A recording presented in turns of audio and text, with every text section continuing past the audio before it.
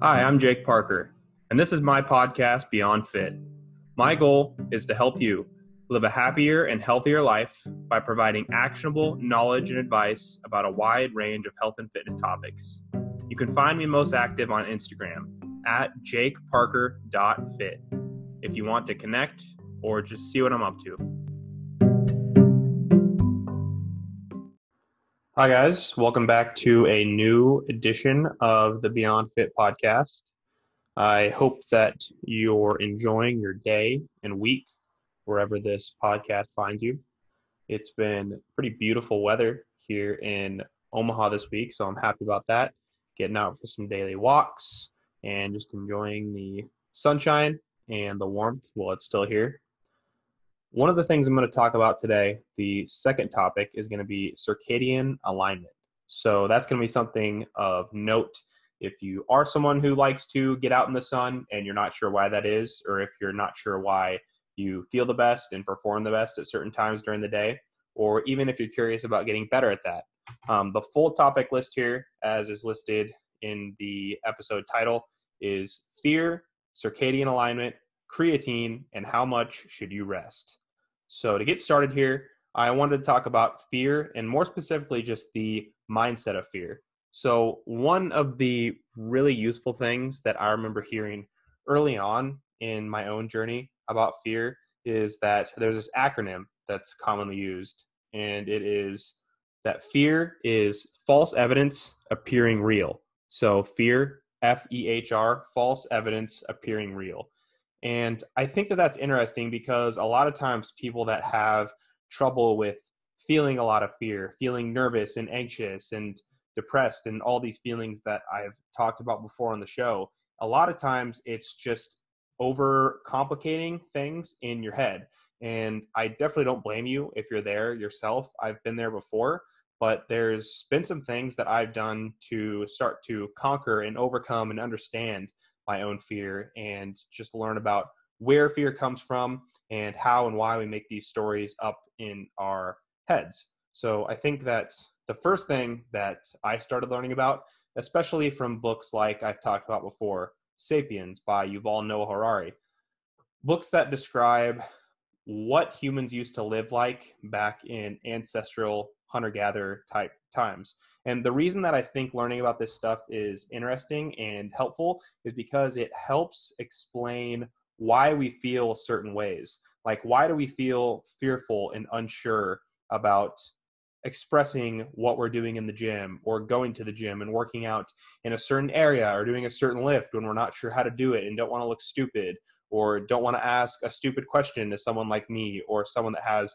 a podcast or an Instagram that we could reach out to. Why do we feel fear? Why do we feel unsure about these things? And the answer is relatively simple. I think that it's just one of those products of our evolutionary and ancestral history where asking a question and being unsure means that you are making yourself vulnerable and making it evident that you don't know something and that you need help. And in addition to that, you're kind of making yourself almost separate from the group because you're saying, I'm someone who cares about getting better and I'm someone who will admit their faults. And the big thing is that I'm trying to get at here is that we grew up and again, ancestrally, we evolved to want to be a part of a group, to want to be a part of the cool crowd. We all know this feeling from like high school and stuff like that. We want to be a part of a group, and doing something that is scary, again, just like trying a new workout, trying some exercise that you don't really know how to do at the gym, it always feels like all of the attention is on us and everyone is going to think we look silly or we look stupid or whatever. But really, this is just the ancestral part of our brain that is scared and hasn't adapted to the environment we live in now, which is that there's so many people, there's so many ways to make connections. We're so relatively safe as far as having shelter and food and things like that. If you're listening to this podcast, obviously you are rather well endowed in that area. And so don't give in to this primal fear. That's essentially where fear is coming from. It's always this primal, oh, I don't want to do something to be extricated from the group. Don't worry about that stuff. Find your group. If there's people who are going to talk shit or whatever, or going to laugh at you. First of all, if they're your friends, cut them off. You don't need them as friends. There's better people than that out there. And second of all, if it's just random people, know that when someone laughs at you or someone says this or that thing that you're doing is stupid or silly, they're really just saying that because they feel insecure about themselves and they feel insecure about something in their own life. And I know that from my own experience in dealing with other people, and also just in trying to acknowledge the things that I point out in others. So one of the things I notice about myself that I'm kind of ashamed of sometimes is that I kind of judge people that aren't as growth minded as me or aren't as into fitness. And I judge those type of people because I'm like, I know how easy it can be if you develop the habits and things that I practice.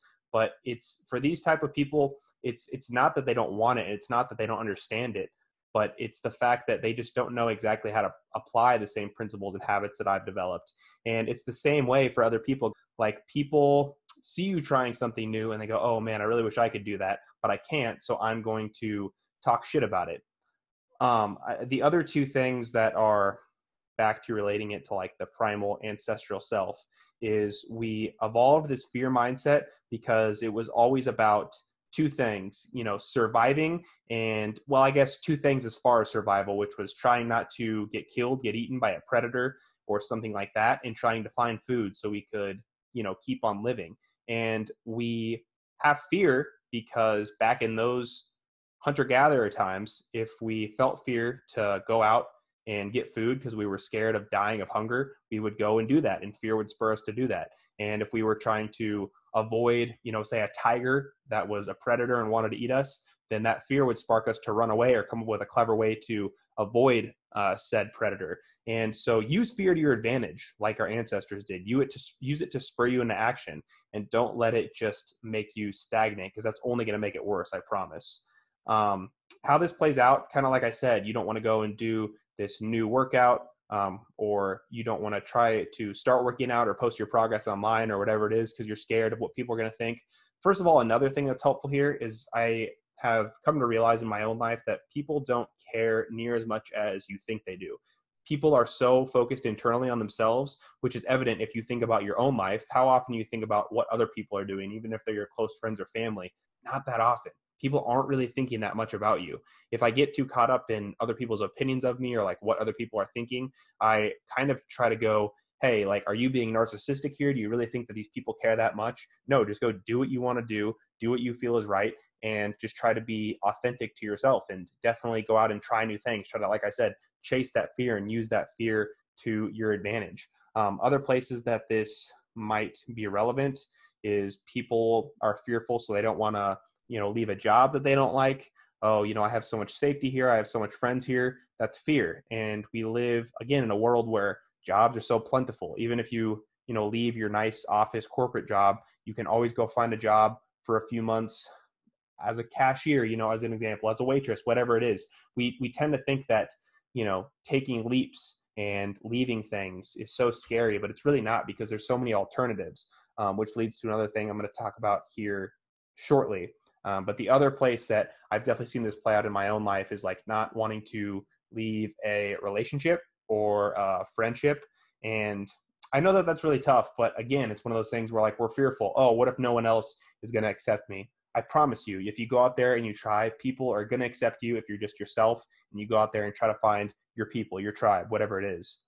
There's a couple quotes here that I dug up from one of my favorite books that I've mentioned a lot on the podcast, The War of Art by Steven Pressfield, which check out episode 97 if you haven't yet, because that is the episode where Steven actually joined me on the show, which was really fun.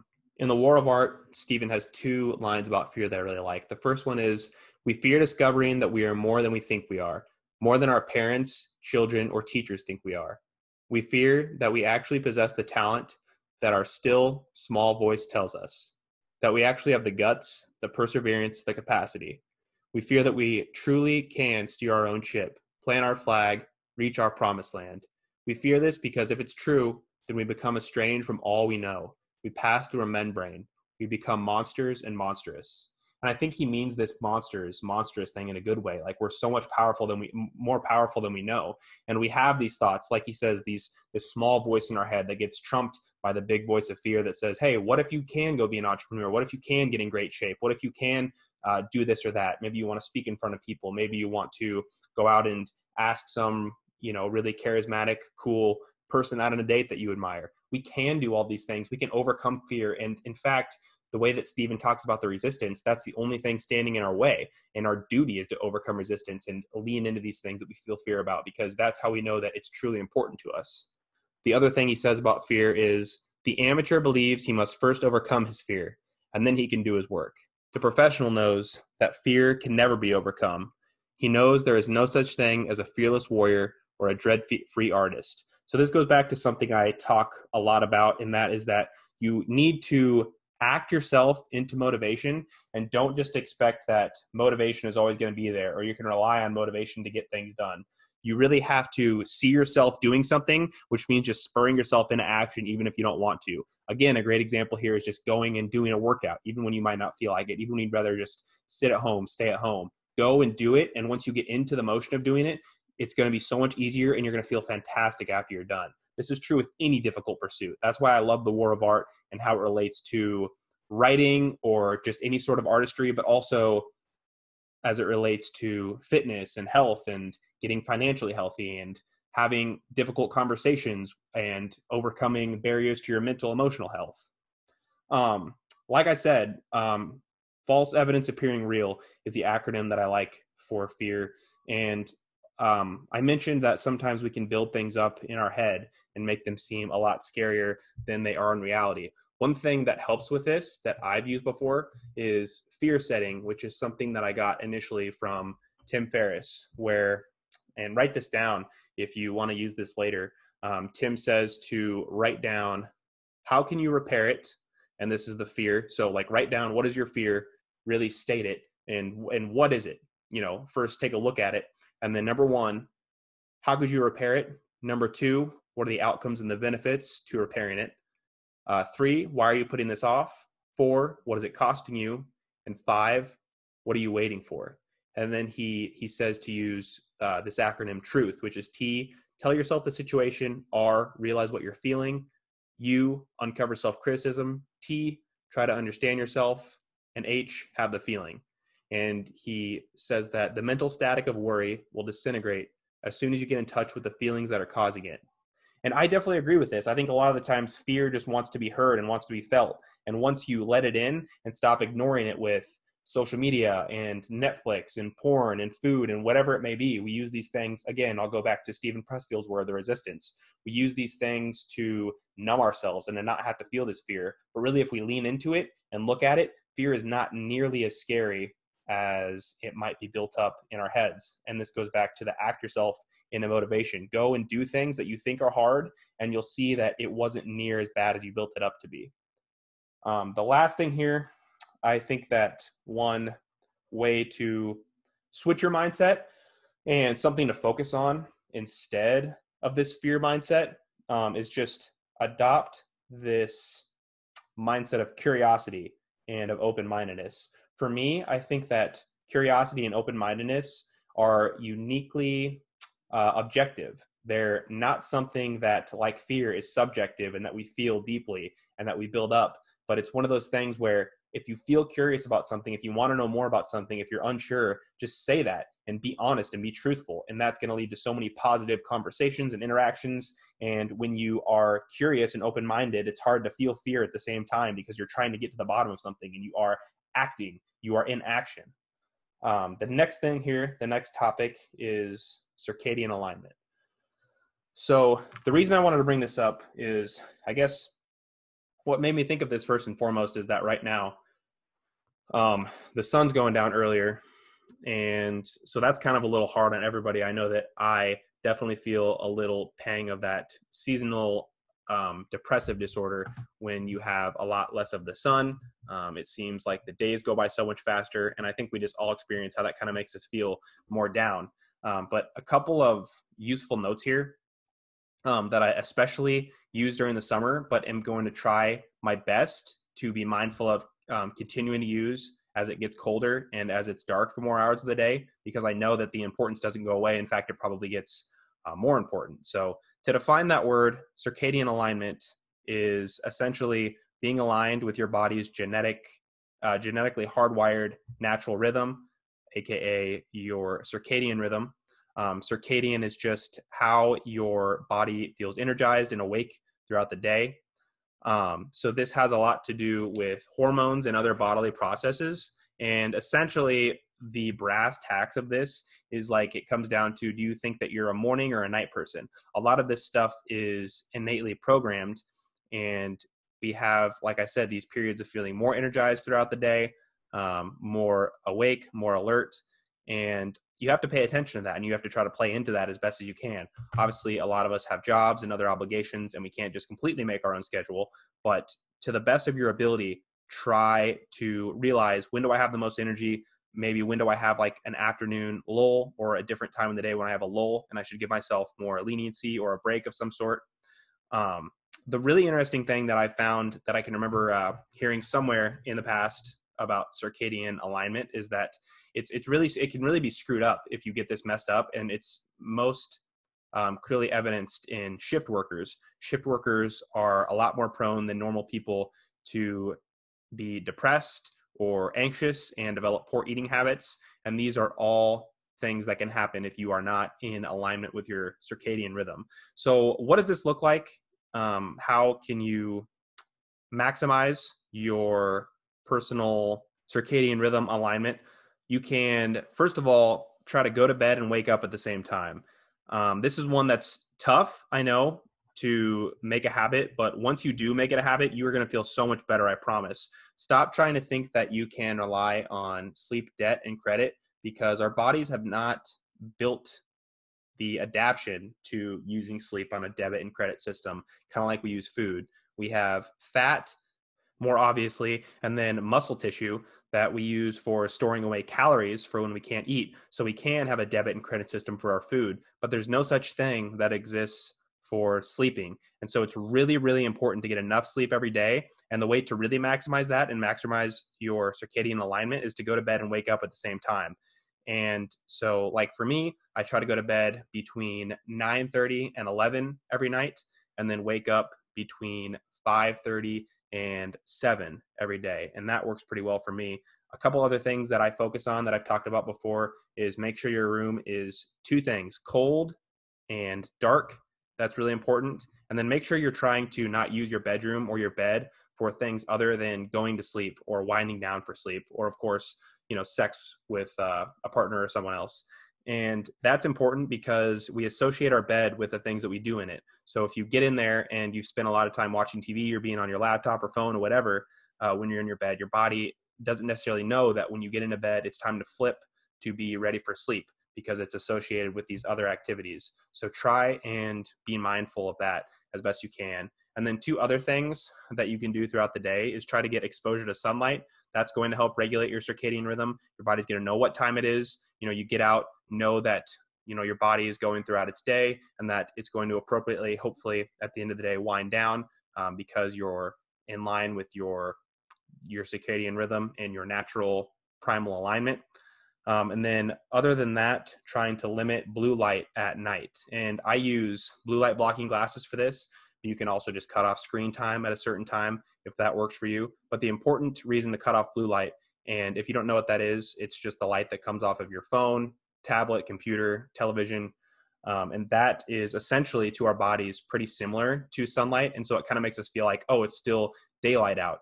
And so the benefit in reducing your exposure to that is you're going to be more ready for sleep at the end of the day.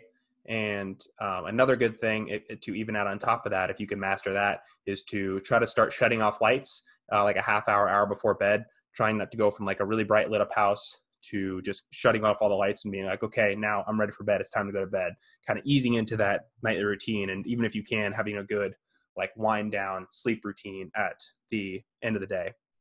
Okay, the third topic here out of the four is creatine. Okay, so what is creatine and who is it for? Creatine is a substance that's naturally found in the body. It increases our stores of ATP, which is essentially a source of energy, and it can lead to faster muscle growth and recovery, as well as just some advantages to overall physical performance. Creatine, I would argue that it should be taken by anyone and everyone, even if you are not focused on lifting weights, building muscle, and things like that, because there have been studies that have shown that it is effective in increasing our cognition, our brain health, our ability to think, in other words. And the other thing about creatine is that it is naturally found in foods. What most people don't realize is that they say, oh, creatine, like that's a supplement. I don't want to introduce like harmful chemicals or whatever to my body. But really, creatine is something that's found in fish and meat. There's about 1 gram in a pound of salmon or a pound of steak. And the thing is, the dose that we're looking for is like anywhere from 3 to 5 grams a day. So unless you're eating pounds and pounds of fish and meat a day, you're not going to be able to get the proper amount to have the benefits that we're looking for. It does not have any of the detrimental factors that you may have heard, bloating, causing baldness or anything weird like that. Possibly in the past when creatine was not as advanced as it was before, and it was still in like the beginning stages, it may have caused things like bloating, but I would say that just about anyone can benefit from having 5 grams of creatine a day. And I wouldn't recommend that there be any loading phase or anything like that, but this is really going to help, like I said, your overall muscle growth, retention, which can be useful for anyone for a number of reasons, also physical performance and cognitive performance. It's really pretty cut and dried with creatine. It's one of the only supplements that's been proven effective in multiple studies that you can go and find online if you're curious. Proven effective. It is, like I said, a naturally occurring substance, and it can lead to a number of benefits. Like I mentioned, it's just hard for me to even try to upsell creatine because it's just such an obvious no-brainer. On top of all this, it's very cheap and affordable. And so I would recommend creatine to anybody to use. I take it myself by either putting it in with like a pre-workout, which another note is just because a supplement says that it has creatine in it, like a pre-workout, it's probably dosed at about 1 or 2 grams maybe. And again, you need to get up to that 3 to 5 gram a day range to see the most benefits. And so be careful that whatever you're taking or whatever you think has creatine in it is properly dosed.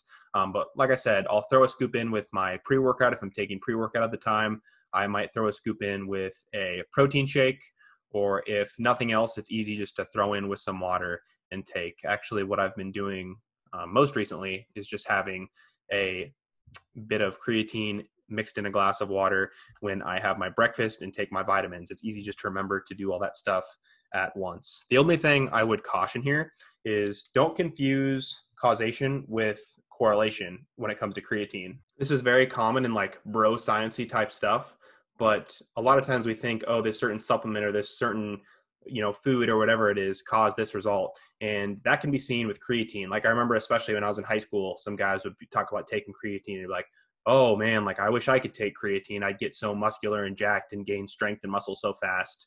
And it, like I said, is proven effective. It's definitely something I would recommend, and that is good in my opinion, but it's going to be one of those things that can maybe help you go about 5% faster in your results, in your gains. It's not going to be night and day. 5% is quite a bit if you really factor in trying to do all the things right that you can and are trying to get the most out of your diet and training. But it's not going to be a night and day difference as no supplement will be. So don't just think, oh yeah, this person takes creatine, they're big and jacked. No, they do a lot of other things too, like eating and training properly and having probably some mix of genetics thrown in there. So be careful of anyone that says, oh, beyond creatine, just that this supplement is going to get you this result or is really going to be this much of a game changer, because no supplement can really be that big of a game changer.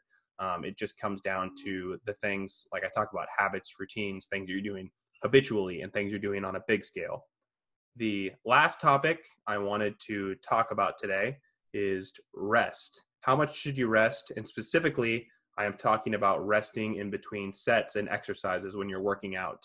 So one thing I've noticed is that I think if there was one thing that people get wrong the most often when specifically weightlifting and trying to get more strong and muscular is not taking enough rest. I think we popularly like to get a sweat on, get a pump on, get the feeling that we worked hard. This is all common stuff. This is all things that we kind of, again, just in popular culture and in bro science that we want to lean towards. But really what's most effective is not having the hardest workout or having the sweatiest or most sore workout. It's having the most effective workout. And what is more effective than resting not enough, which can take the form of doing multiple exercises together too often, like thinking that you have to do like a superset. Oh, I'm going to do flies in between my bench press, and that's really going to make, my chest grow so much more. No, what it's really going to do is not allow you to bench press as effectively and bench press as much weight, which is not going to lead to as big of gains over time. When it comes to getting more muscular and more strong, you really want to focus on progressively overloading and working on compound weightlifting movements. So when you do things like squat, bench, deadlift, anything that is going to involve multiple muscle groups at once, it's going to be very challenging and difficult. I'll rest on these sort of sets anywhere from like 3 to 4 minutes, because it really takes a lot out of you if you're really working hard and getting in there and doing what you should. Other lifts, and as I get further on into the workout, lifts that I don't feel are as important, I might lift about 2 to 3 minutes. And then isolation exercises like the lateral raise, the bicep curl, the leg extension, things like that I'm commonly doing, I'll rest about 1 to 2 minutes. But again, don't be obsessed with having the hard, difficult, sweaty workout and feeling like, oh, I gotta, do this in between sets of this. No, have your set and do it really hard. Go hard. Don't shortchange yourself, and rest enough and try to repeat the same amount of repetitions or more or less if possible. But really try to, especially on the big lifts that are really important to your routine, rest about 3 to 4 minutes, and you're going to feel so much better and you're going to see so much better results overall, instead of focusing on the, like I said, hard work, soreness, other metrics that are more esoteric and not as important for progress. I think that one thing you might be a little bit confused about if you follow my Instagram stories and posts and stuff is I definitely do talk about the benefit of doing supersetted exercises. And the caveat here is that when I superset exercises, they're always peripheral in the sense that they are working opposite muscles. So I never superset like 2 chest movements or 2 shoulder movements, but I will superset something like a bicep curl and a calf raise, because they're 2 totally separate parts of the body and neither of them is very taxing on the entire body. So I wouldn't superset something like a squat in between sets of bench press, but I would superset something like forearm curls in between sets of lateral raises, because you're working different parts of the body. And so I feel like because these aren't as taxing and it's more about just getting the pump, and I'm not focusing on overloading these as most effectively as I can every week, like I am the bigger lifts, it's fine to superset them. And in addition, like I said, they're just not going to be taxing the same parts of the body. So for example, when you talk about like the shoulder forearm movements together, I can let the shoulders kind of recover a little bit while I'm taxing the forearms a little bit, and then vice versa. So I hope that all makes sense. Please, as always, reach out if you have any questions, and I hope to see you back here for the next podcast.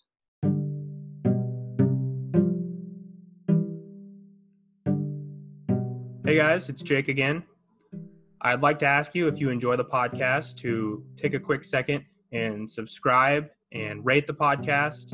It really helps me out. And in addition, it'd be great if you would screenshot and share to your story. I'd love to reshare and have a conversation about what you thought about the podcast.